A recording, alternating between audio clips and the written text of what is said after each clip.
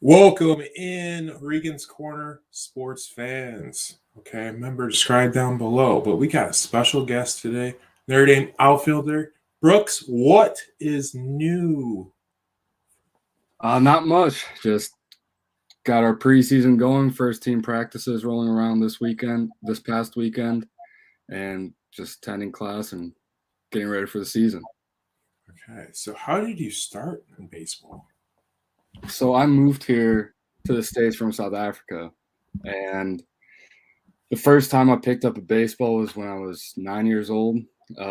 Travel coach saw me play flag football, actually, and he saw I had a strong arm, and I kind of got invited to a private tryout with the team, and didn't even have a glove, didn't even have a bat, just kind of showed up to a field and threw a ball around, and that's kind of how I got things going. Okay, so let's kind of take us back into when was the time you came here from South Africa to the States?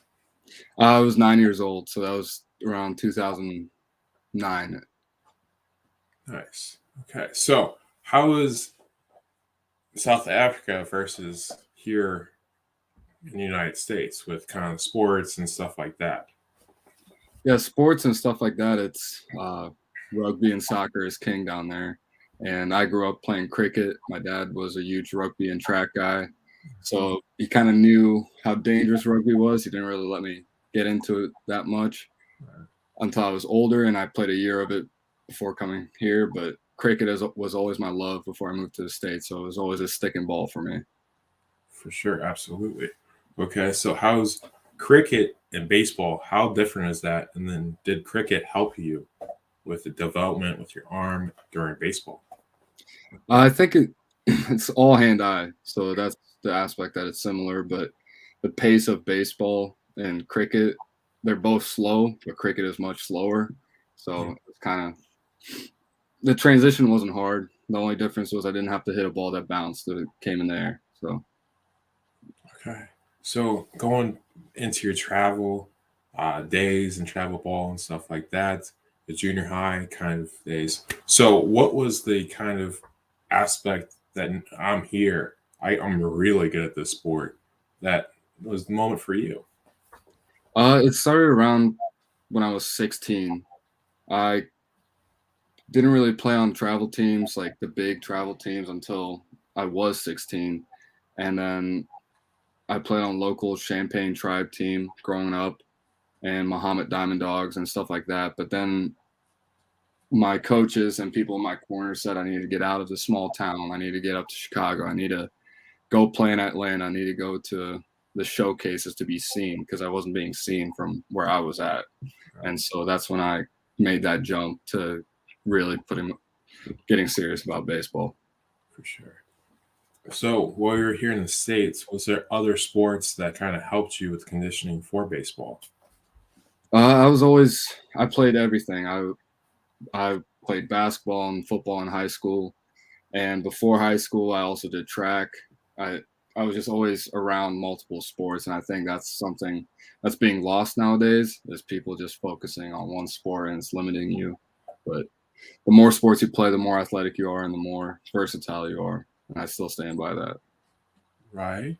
So I'd say, when was like the recruitment process? When did that kind of come in? I committed this summer going into my junior year, so it was pretty early for me, and the process itself, it wasn't as extreme as some guys. Like, some people visit 20 plus schools before they make a choice. Right. I visited a couple schools, and Notre Dame saw me at one of their tournaments first. We were up here playing on one of the tertiary fields. I didn't even play on the Notre Dame's field. And Coach Ristano saw me, and he followed me down to Atlanta, saw me a little bit more. And then I was at a showcase, and one of our coaches calls me. He's like, "You have a visit to Notre Dame." And then got the visit, got the offer, and then it was just a process of making financials work. Right. Especially since it's one of the most expensive schools probably in the country. But Yeah. So, what was it like the first time you stepped, even as a recruit, on Notre Dame's campus? It was kind of surreal.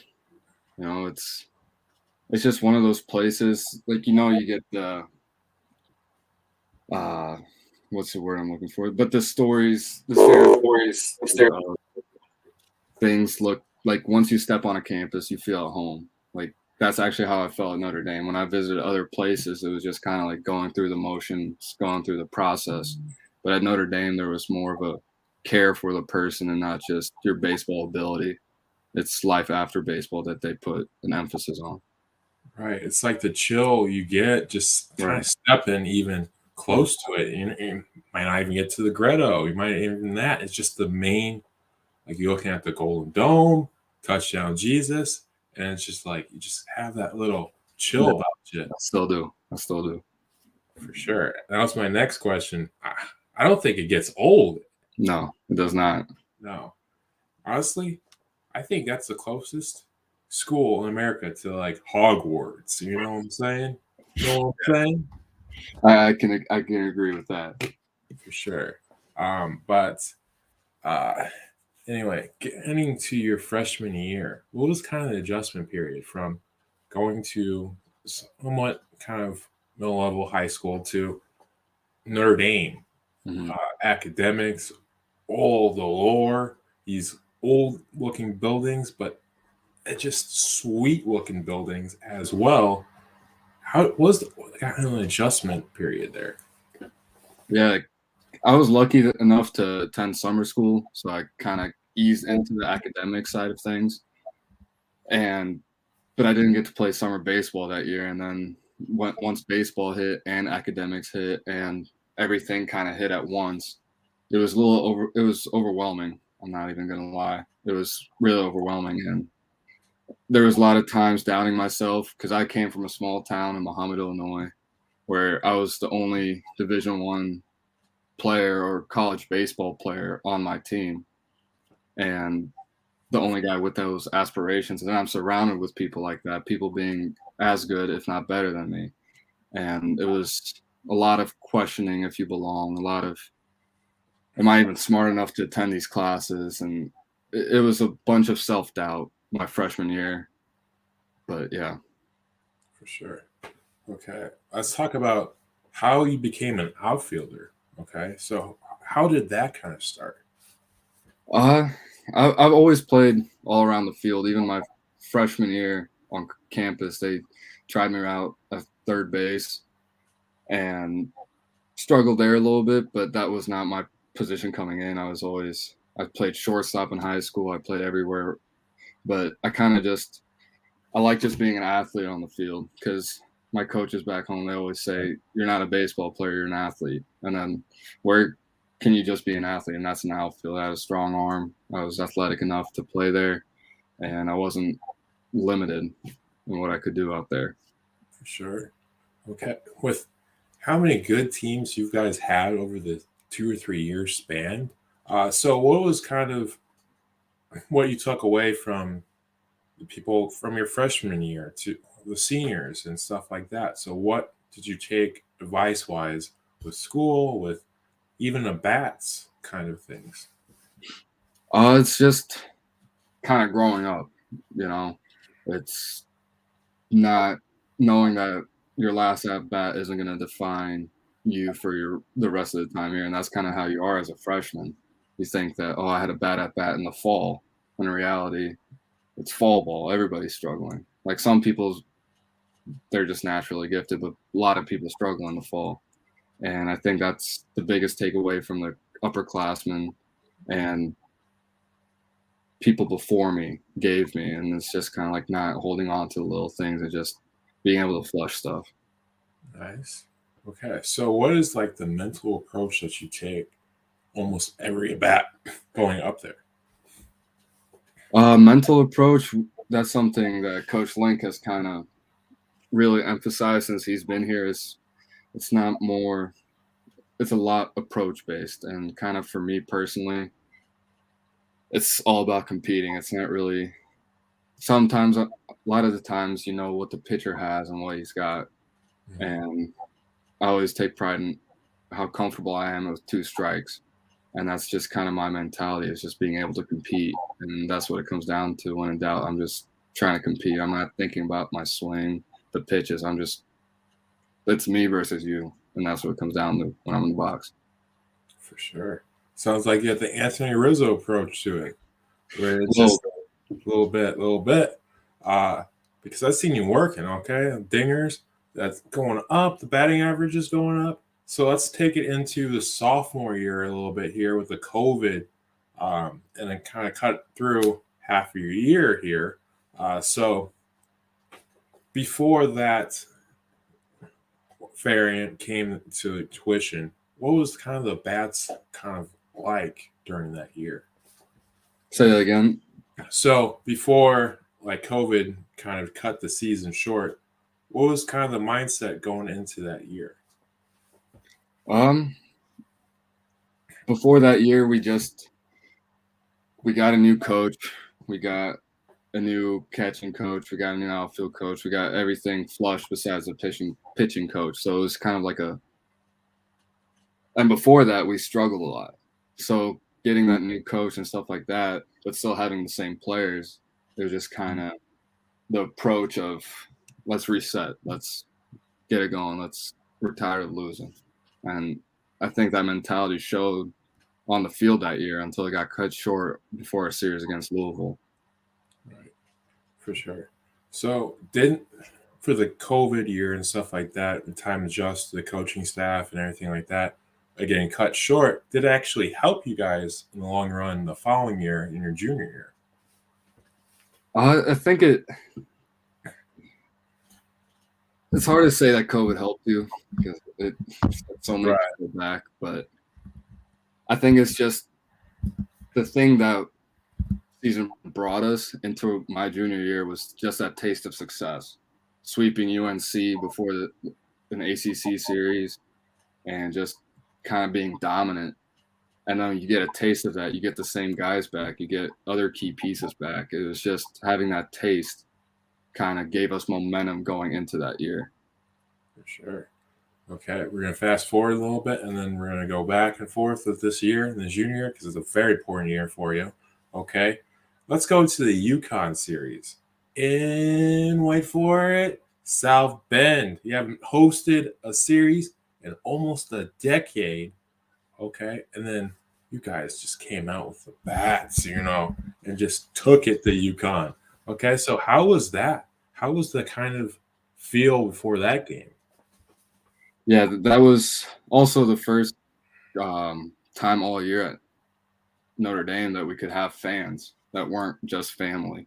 So we had the stands packed, and it was the first time all year, and it's the first time that place has been like that in a long time.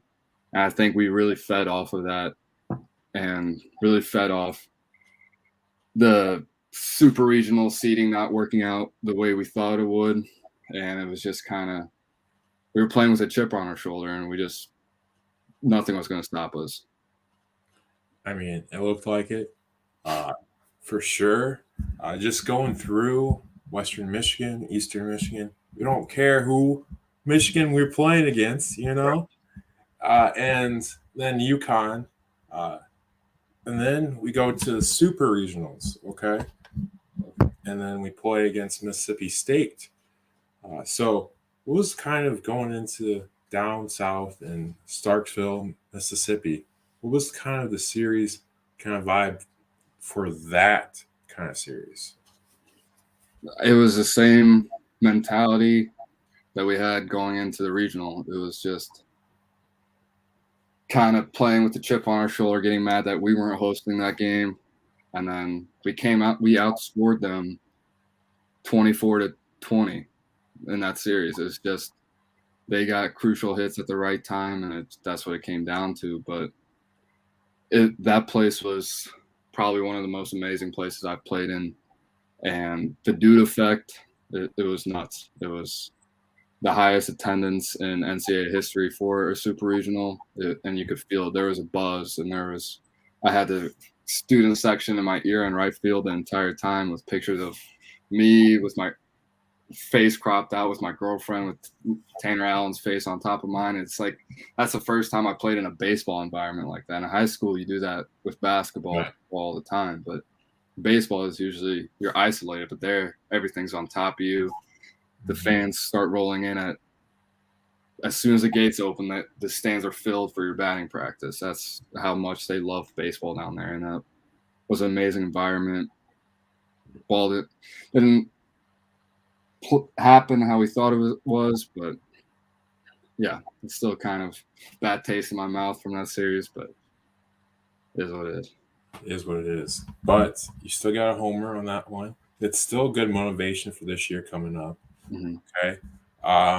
Especially since you guys were so close to being the champions of the national champions. We don't know what you guys could have done in Omaha. Okay. That should be a feather to you guys' cap. Okay. So what was like throughout your 3 years here in Notre Dame? What was the most interesting like chance posing fans made when you went to road trips? It's probably goes back to my freshman year. So I had a long mullet, and we were playing down in South Carolina, and the Clemson fans loved me. They started chanting. My hat fell off. I was playing left field, and I'm running towards a gap, and my hat falls off, and the mullet comes out. And all of a sudden, chants come of like, take it off, take it off. And then as soon as I take it off, the crowd goes nuts. And then when I stepped into the box, they would be going crazy for me. And then I had people tweeting at me. And then we go to Western Carolina, and they had some fans up in the hills tweeting at me after the game. And they had a megaphone complimenting my hair because the mullet's king down there. But Right. I mean, hey, Brooks. I mean, this right here, right now, it looks fresher than that mullet. Because I saw some pictures of that mullet, but look, right now, where you at, it looks fresh. Okay. I appreciate it. But all seriousness, yes, for sure. That's a pretty funny story. Okay. And let's go to the NIL deals. Okay. So how's that much different from your first 3 years at Notre Dame to now where you're able to make money off your likeness and the rules?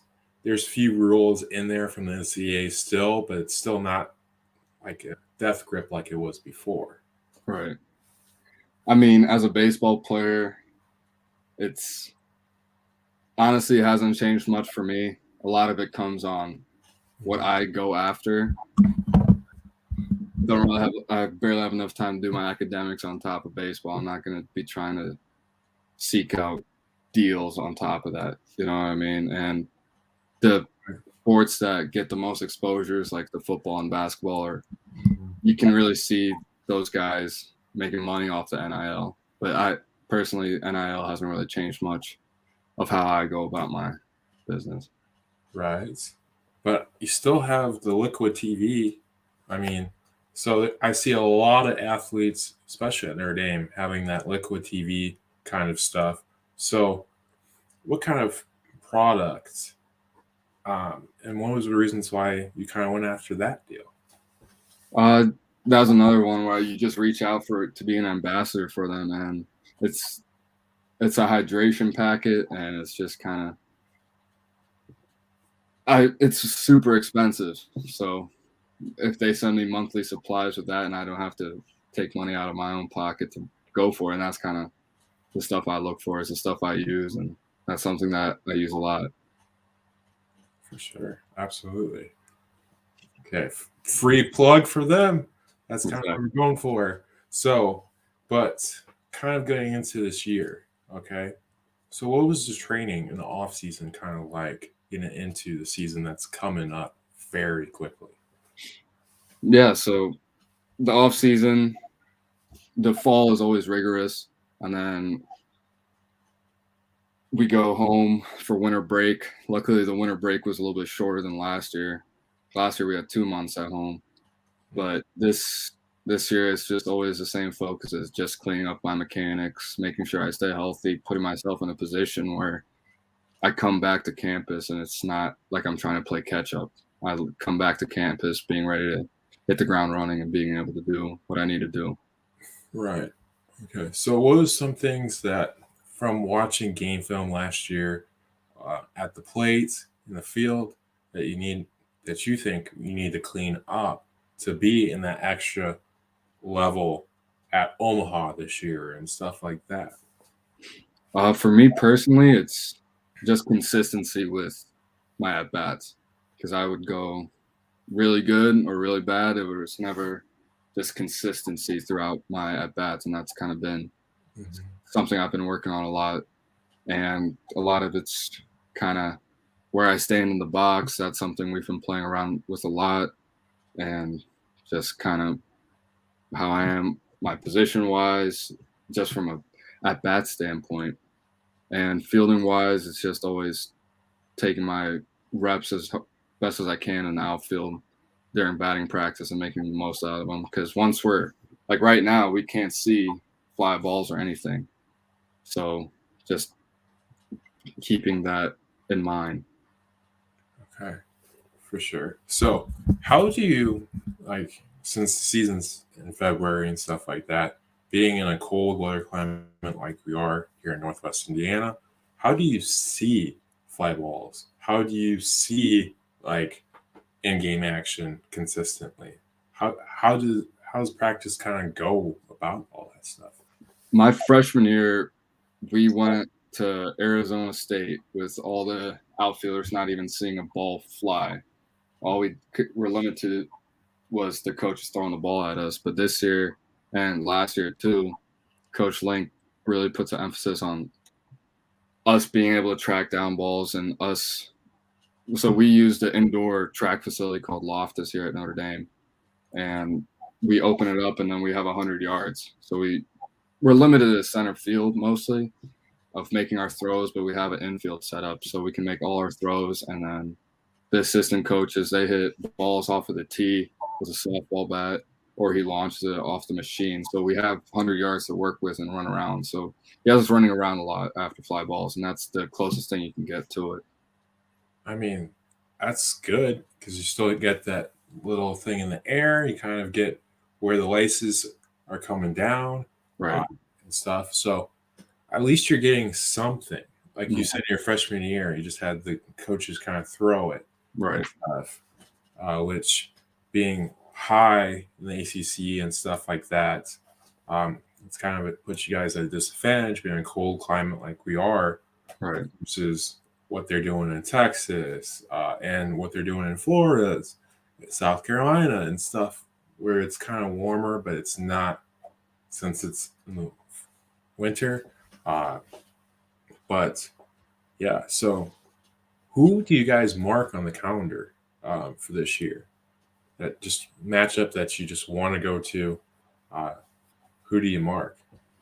I think it's the Louisville game for me personally, and I think everybody probably has the same mindset as I do, is because we split in at our place when we hosted them, and then the Monday or the Sunday it was just horrible weather, so we banged the game, and then they couldn't play on Monday, so we just left it at 1-1. So it's just kind of that rubber band match, and also getting back at Florida State. I know that's also one we're looking forward to because they're the only home series only series we lost was to Florida State last year. So just kind of getting revenge there. For sure. So, how do you guys, with X Nations coming all over the place with your guys' great year last year, how do you kind of tamper all those things and all the accolades and stuff like that to get your mission done to go to Omaha this year, since you guys are preseason ranked fourth in the country? I think the way we go about our business it doesn't change from what we did last year. It's we know what it takes. We know how to get to that point, and just because the expectations are higher, it doesn't mean you have to change what you're doing, but you're going to work harder. And you still have that chip on your shoulder because people don't think that we belong still. So it's just kind of using that doubt and hate to motivate us. For sure. I like it. I like it. I got the little Rocky mentality going here. Okay. that leads us into our last segment of the day, the hot corner. No puns intended. You know what I'm saying? Because of Regan's corner. But Brooks, what's your all-time favorite sports movie? All-time favorite sports movie. Oof.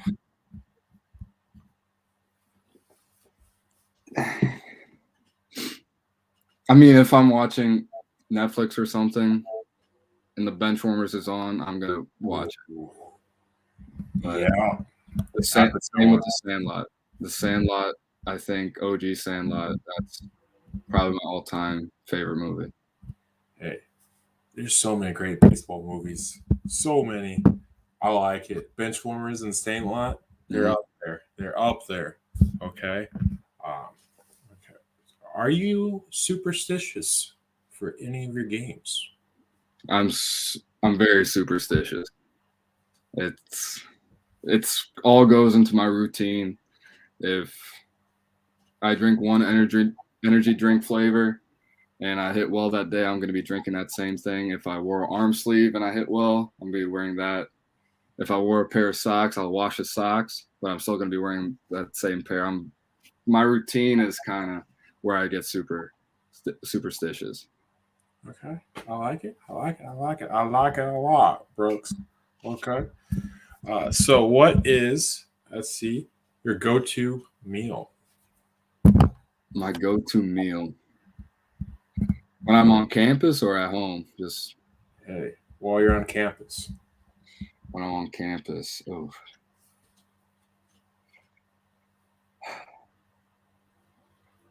That's a tough one because but probably Noodles and Company. What's it called? It's a barbecue pork mac and cheese with some pot stickers. Yeah, I'm trying to think too, but I mean that just sounds good. You know, and we just got a Noodles and Company on Eddy Street now, so.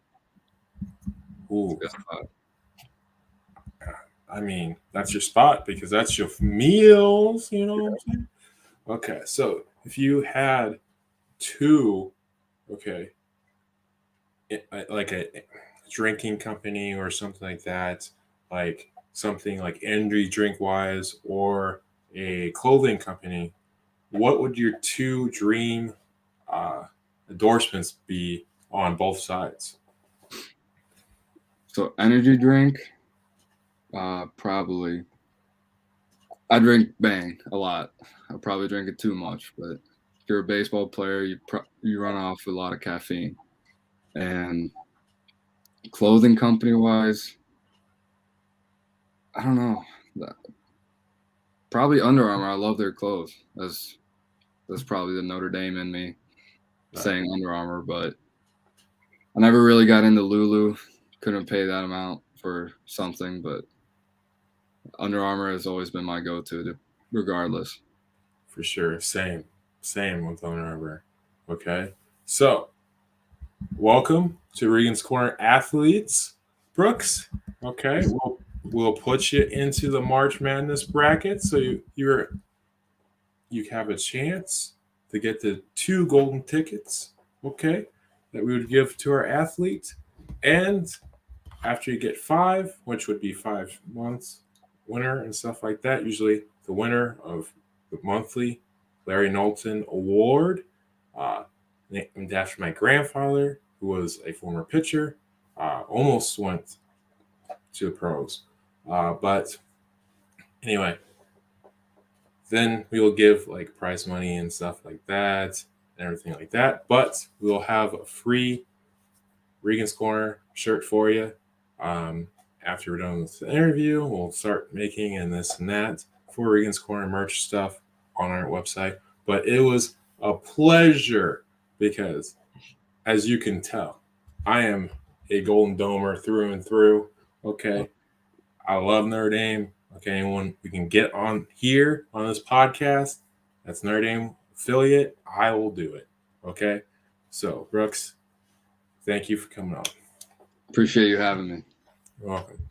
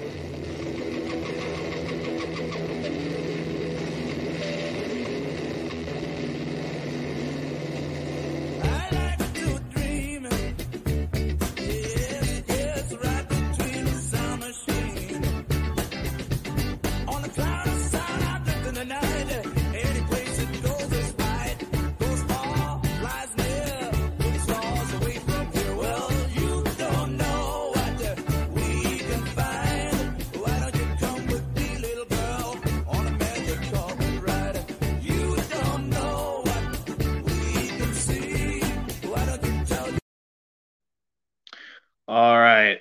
Welcome, everybody, to Burn It Down. A couple things to talk about today in the motorsports world. We've seen an incredible race today in the NASCAR world at Atlanta Motor Speedway. So let's take a quick recap of Atlanta. All three series, incredible racing. I think the best way to say it is I think we got a miniature version of Daytona or Talladega.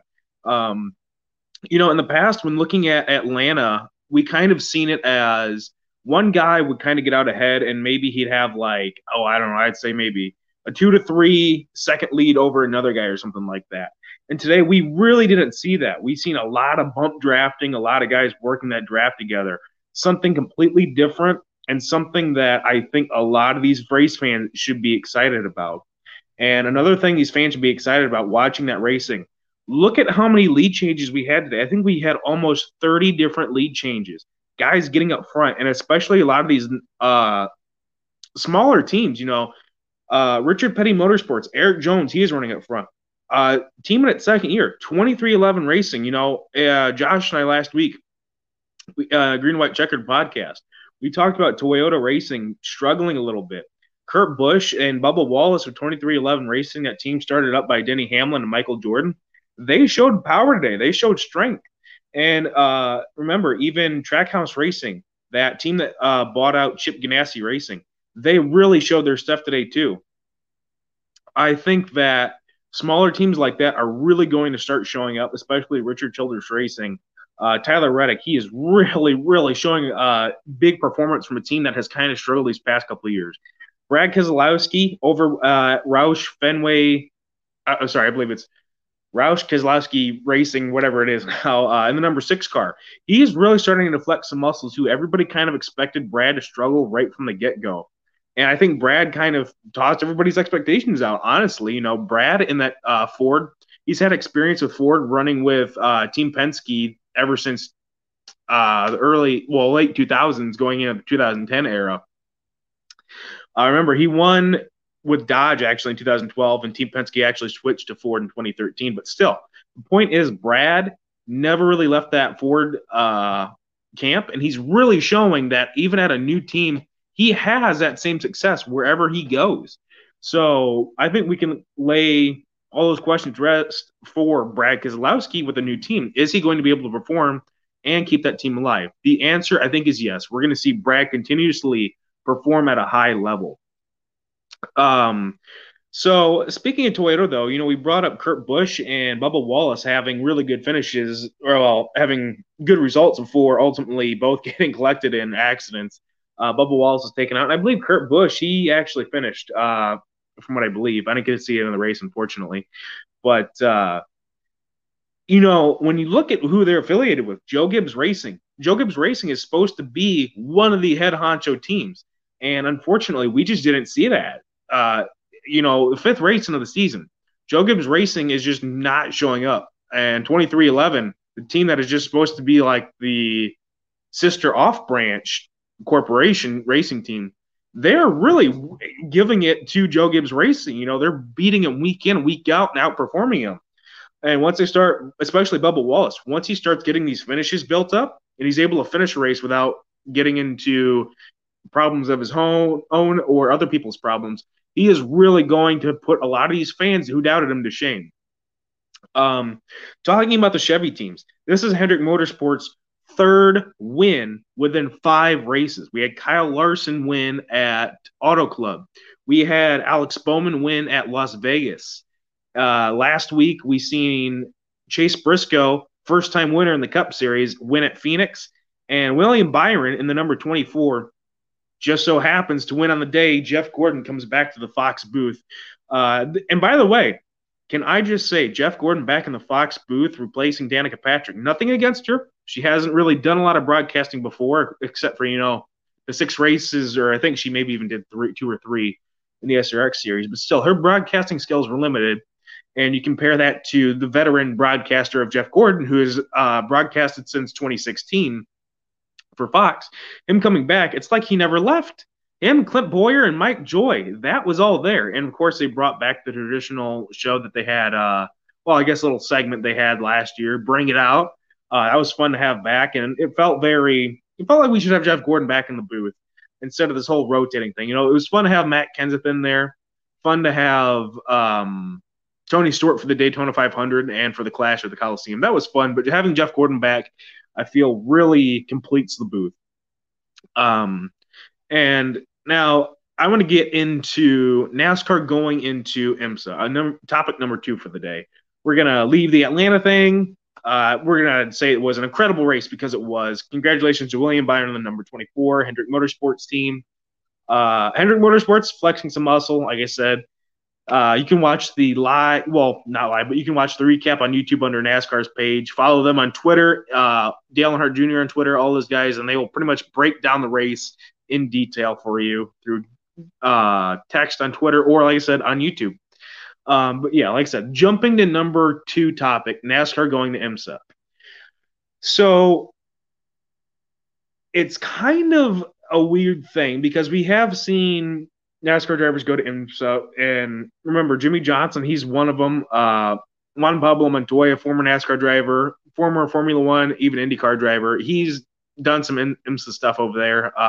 Boris said Dale Jr. used to do sports car stuff. Even Jeff Gordon at one point did. Remember Jeff Gordon? He won the Rolex 24, and I believe it was 2016. Yeah, either 2015 or 2016, somewhere around there. Maybe even 2017. I don't remember off the top of my head. But, yeah, so basically here's what NASCAR's plan is. They have teamed together with Hendrick Motorsports and Goodyear, and they are going to make almost like a test session team. So basically what this means is they're going to compete out of a garage stall known as garage stall number 56. So what is garage stall number 56? Well, basically they're going to be part of the competition, but they're not. Kind of like for them, this is like a scrimmage. They're really going to do a lot of tire testing, a lot of setup testing, things like that. And I believe it's going to be the 24 hours of Le Mans is where they're going to compete at. There are no drivers announced, but like I said, Jimmy Johnson currently competes for Cadillac in IMSA on a part-time scale, heavily Hendrick Motorsports based. So I believe Rick Hendrick at some point, NASCAR and Hendrick Motorsports are going to announce Jimmy Johnson is going to be one of the drivers to compete in NASCAR's program in 2023 when they will release this. So what do I think this means is I think they're going to bring the next gen car to this garage stall number 56 test session where they will compete in the live race, but like I said, they will not actually be officially scored. Well, they will be. It's kind of a weird. I think you understand what I'm saying. It's a weird situation. They're going to be scored in the race, but the points will go towards them. It's nothing like that. They're basically just trying to figure out how they would run this if this was a situation where they would want to continue. If it's a complete flop, I guarantee you NASCAR is going to pull out of that. This next gen car, it is expensive. It is hard to build right now. So I give NASCAR credit where credit's due. Thankfully, they aren't jumping into this year one. I think it's a good thing they're waiting another year just to ensure we can have cars built for this session. They have said the car is going to be different, of course. It has to comply with IMSA rules, so it has to have headlights. It has to have all sorts of that setup. But it's going to look like your traditional stock car, just more stock in a way, actually. Headlights, taillights, things like that. I assume it's going to have to fit IMSA's engine specs and their height requirements for cars and stuff like that, but I really don't think the car is going to be affected all that much. It's going to be a lot more like I said, Hendrick Motorsports, they are a Chevy team, and so it's going to be a Chevy Camaro out there at the 24 hours of Le Mans next year. So it is going to be like they are going to pull a street production Camaro that has been outfitted to be super sport, and they're going to put it on a road course. I think this is going to be beneficial, but if I had to guess, Jimmy Johnson will be a part of that. The possibility of Jeff Gordon is very realistic. He works for Hendrick Motorsports as a vice chairman, and kind of another operator of competition in a way is Chad Knaus, Jimmy Johnson's former crew chief. So Chad is going to be spearheading this and making sure it all flows functionally and everything. Like I said, Jeff Gordon, he's probably going to have a heavy involvement in this a little bit.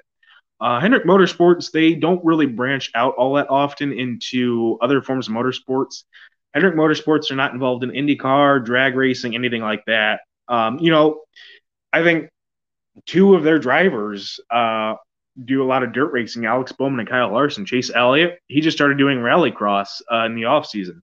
So, I mean, you would think Hendrick Motorsports would maybe branch out and start up a sprint car team or something like that, or even something along those regards. So this is Hendrick Motorsports as a brand branching out to another form of motorsports, with it being sports car racing, IMSA.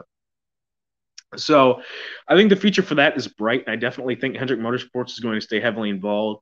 I think there is definitely the possibility NASCAR teams like Richard Childress Racing, maybe even Roger Penske. Because remember, Penske, they do run IMSA. They actually run Acuras.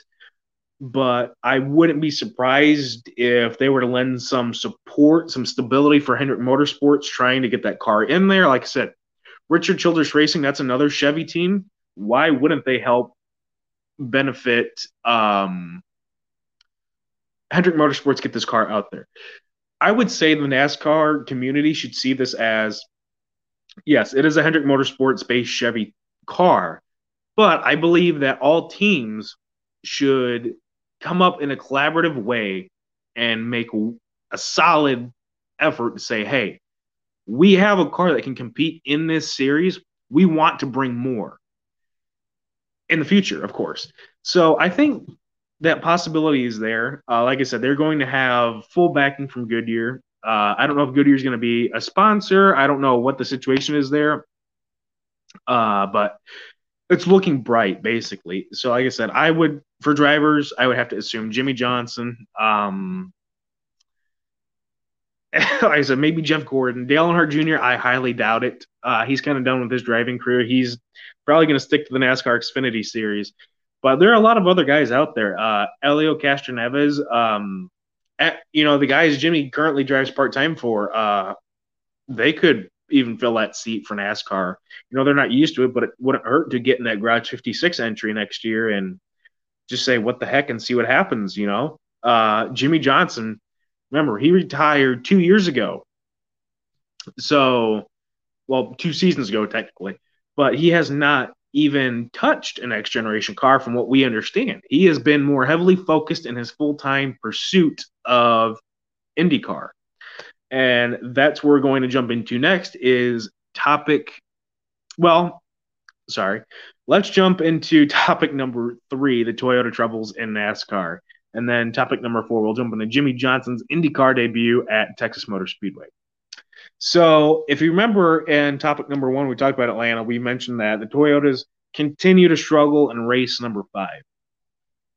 So to break this down, really there are only 2 competitive-based Toyota teams, that being Joe Gibbs Racing and, like I said, 23XI Racing. Denny Hamlin, unfortunately, today at Atlanta Motor Speedway caused Kyle Larson a wreck, gave Denny Hamlin damage, and Denny was kind of taken out of the competitive level of it. I'm not sure if he wrecked or not. I didn't get to see the full thing. I don't know if he ended up quitting and putting the car away. I know Kyle Busch, he ended his day. Martin Truex Jr. was the only Toyota from Joe Gibbs Racing, I believe, to have a solid finish, except for maybe Christopher Bell. I have to take a look at that. But I believe Martin Truex Jr. finished 8th, which for almost like a Talladega, Daytona-ish sort of track, like a super speedway sort of situation, Martin ran relatively well. And remember, in the Daytona 500, we seen Martin Truex Jr. He ran really good there too. Even he won a stage. So Toyotas have the power. I think it's a lot of these veteran drivers. And this is something across all social media platforms. I think Facebook, Twitter, Instagram, whatever, Reddit even. I think you're going to see a lot of fans bring up the fact that, and maybe even some of the drivers themselves, I haven't even really seen yet. But a lot of these veteran drivers like Kyle Busch, Denny Hamlin, like I said, Martin Truex Jr., Kevin Harvick, guys like that. A lot of these guys we've seen come from the mid to late 2000s era, even early 2000s a little bit, from, I want to say, 2004 to 2010 or so. a lot of those veterans from that era, they are struggling with this car. And I think the best way you can put it is a lot of these guys said it's very similar to when they drove the virtual iRacing cars. A lot of these guys say, especially the veterans, these cars drive very similar to that. And of course, iRacing being a partner of NASCAR, they probably gave a lot of information to NASCAR as to how the car should be run, should be set up at certain tracks. And of course, that's how they do a lot of their exclusive training when they can't for the cars when they can't get to the track, you know. And Atlanta, I think, besides the Clash of the Coliseum, that was the first like test for the cars at this next gen car that they've done. So, and even then, a lot of those guys struggled with the cars. You know, Justin Allgaier, he went on Dale Earnhardt Jr.'s podcast and talked about what a struggle it was for these cars to drive around the track. He said, you know, coming out of turn 4, before the repave at Atlanta, you would angle into the tri-oval in the front stretch. And this year, what it was, looking at it, the drivers were kind of actually coming off of 4 and headed towards the front stretch wall. So the wall is kind of at a corner now, which is kind of difficult. But Kurt Busch, though, being a Toyota driver, he ran up front a lot. So I think you would honestly think that 2311 Racing would share a bit more information with Joe Gibbs Racing, and together they could help benefit each other, and we would see a lot of these Toyota guys running up towards the front more often. There are a couple other Toyota teams, but they're kind of backmarker teams, I guess, you know, smaller funded teams, so they don't really have the funding to run up front. But yeah, I think we're starting to see this next generation of race car drivers show up as a lot of these veterans who watched for so long, you know, 2015, 2019 champion Kyle Busch.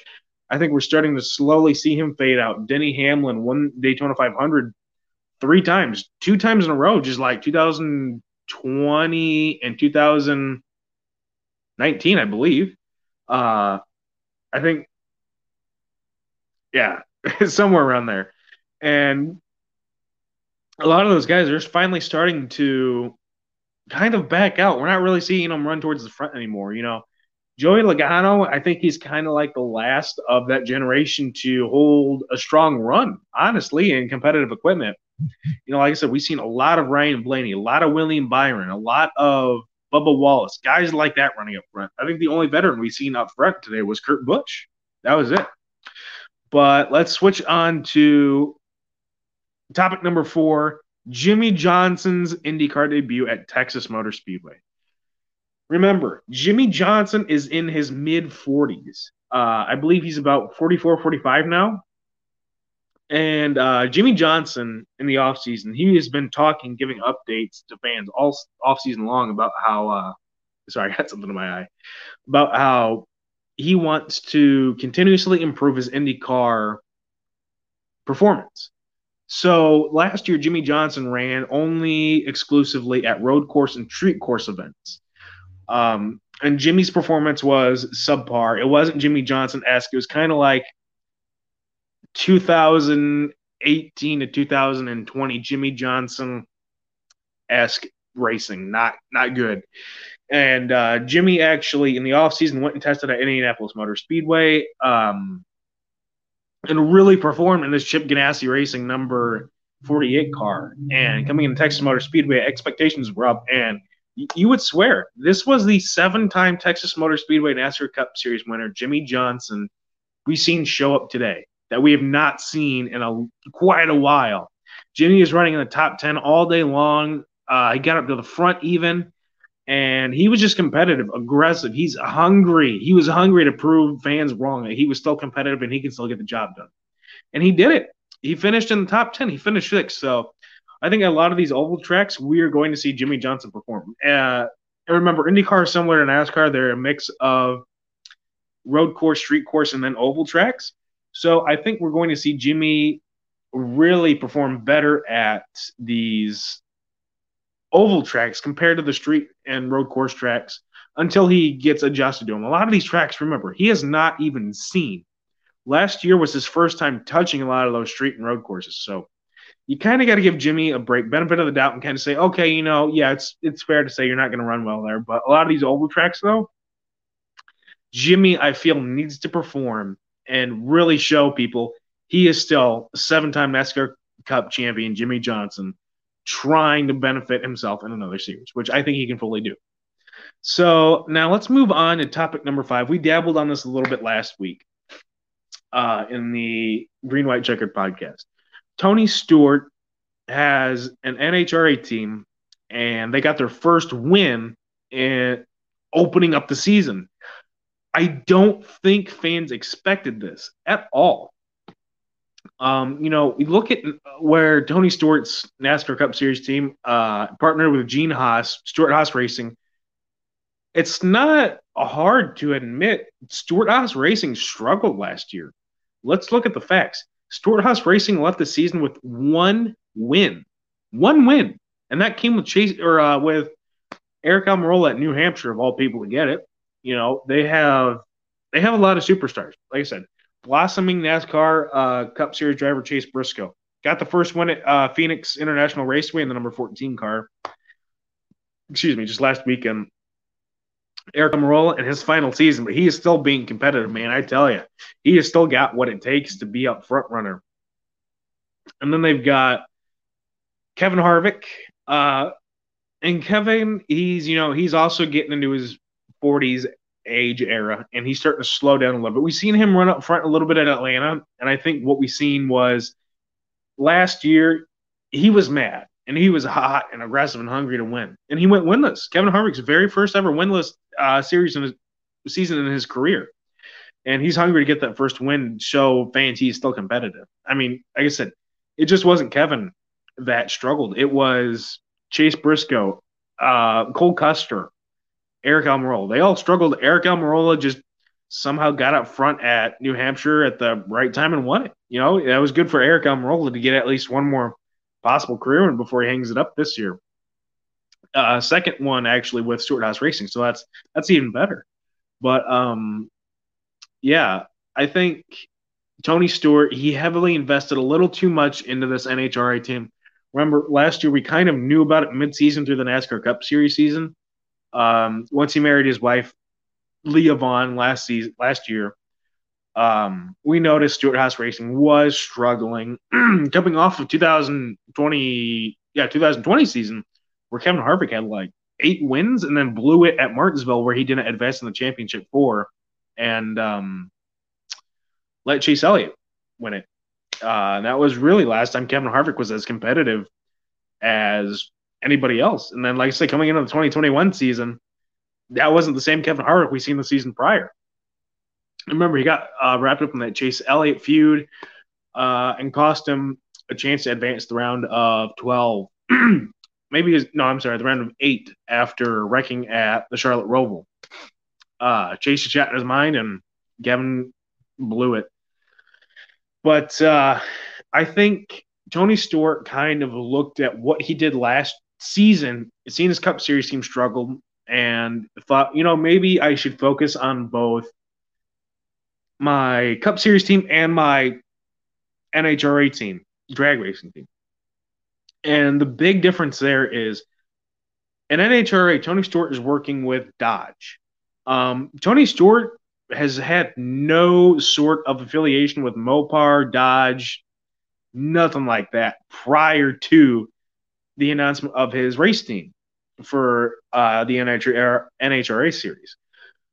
He's running Funny Car, and I can't remember the one, but he won the Funny Car event last week, I believe it was. And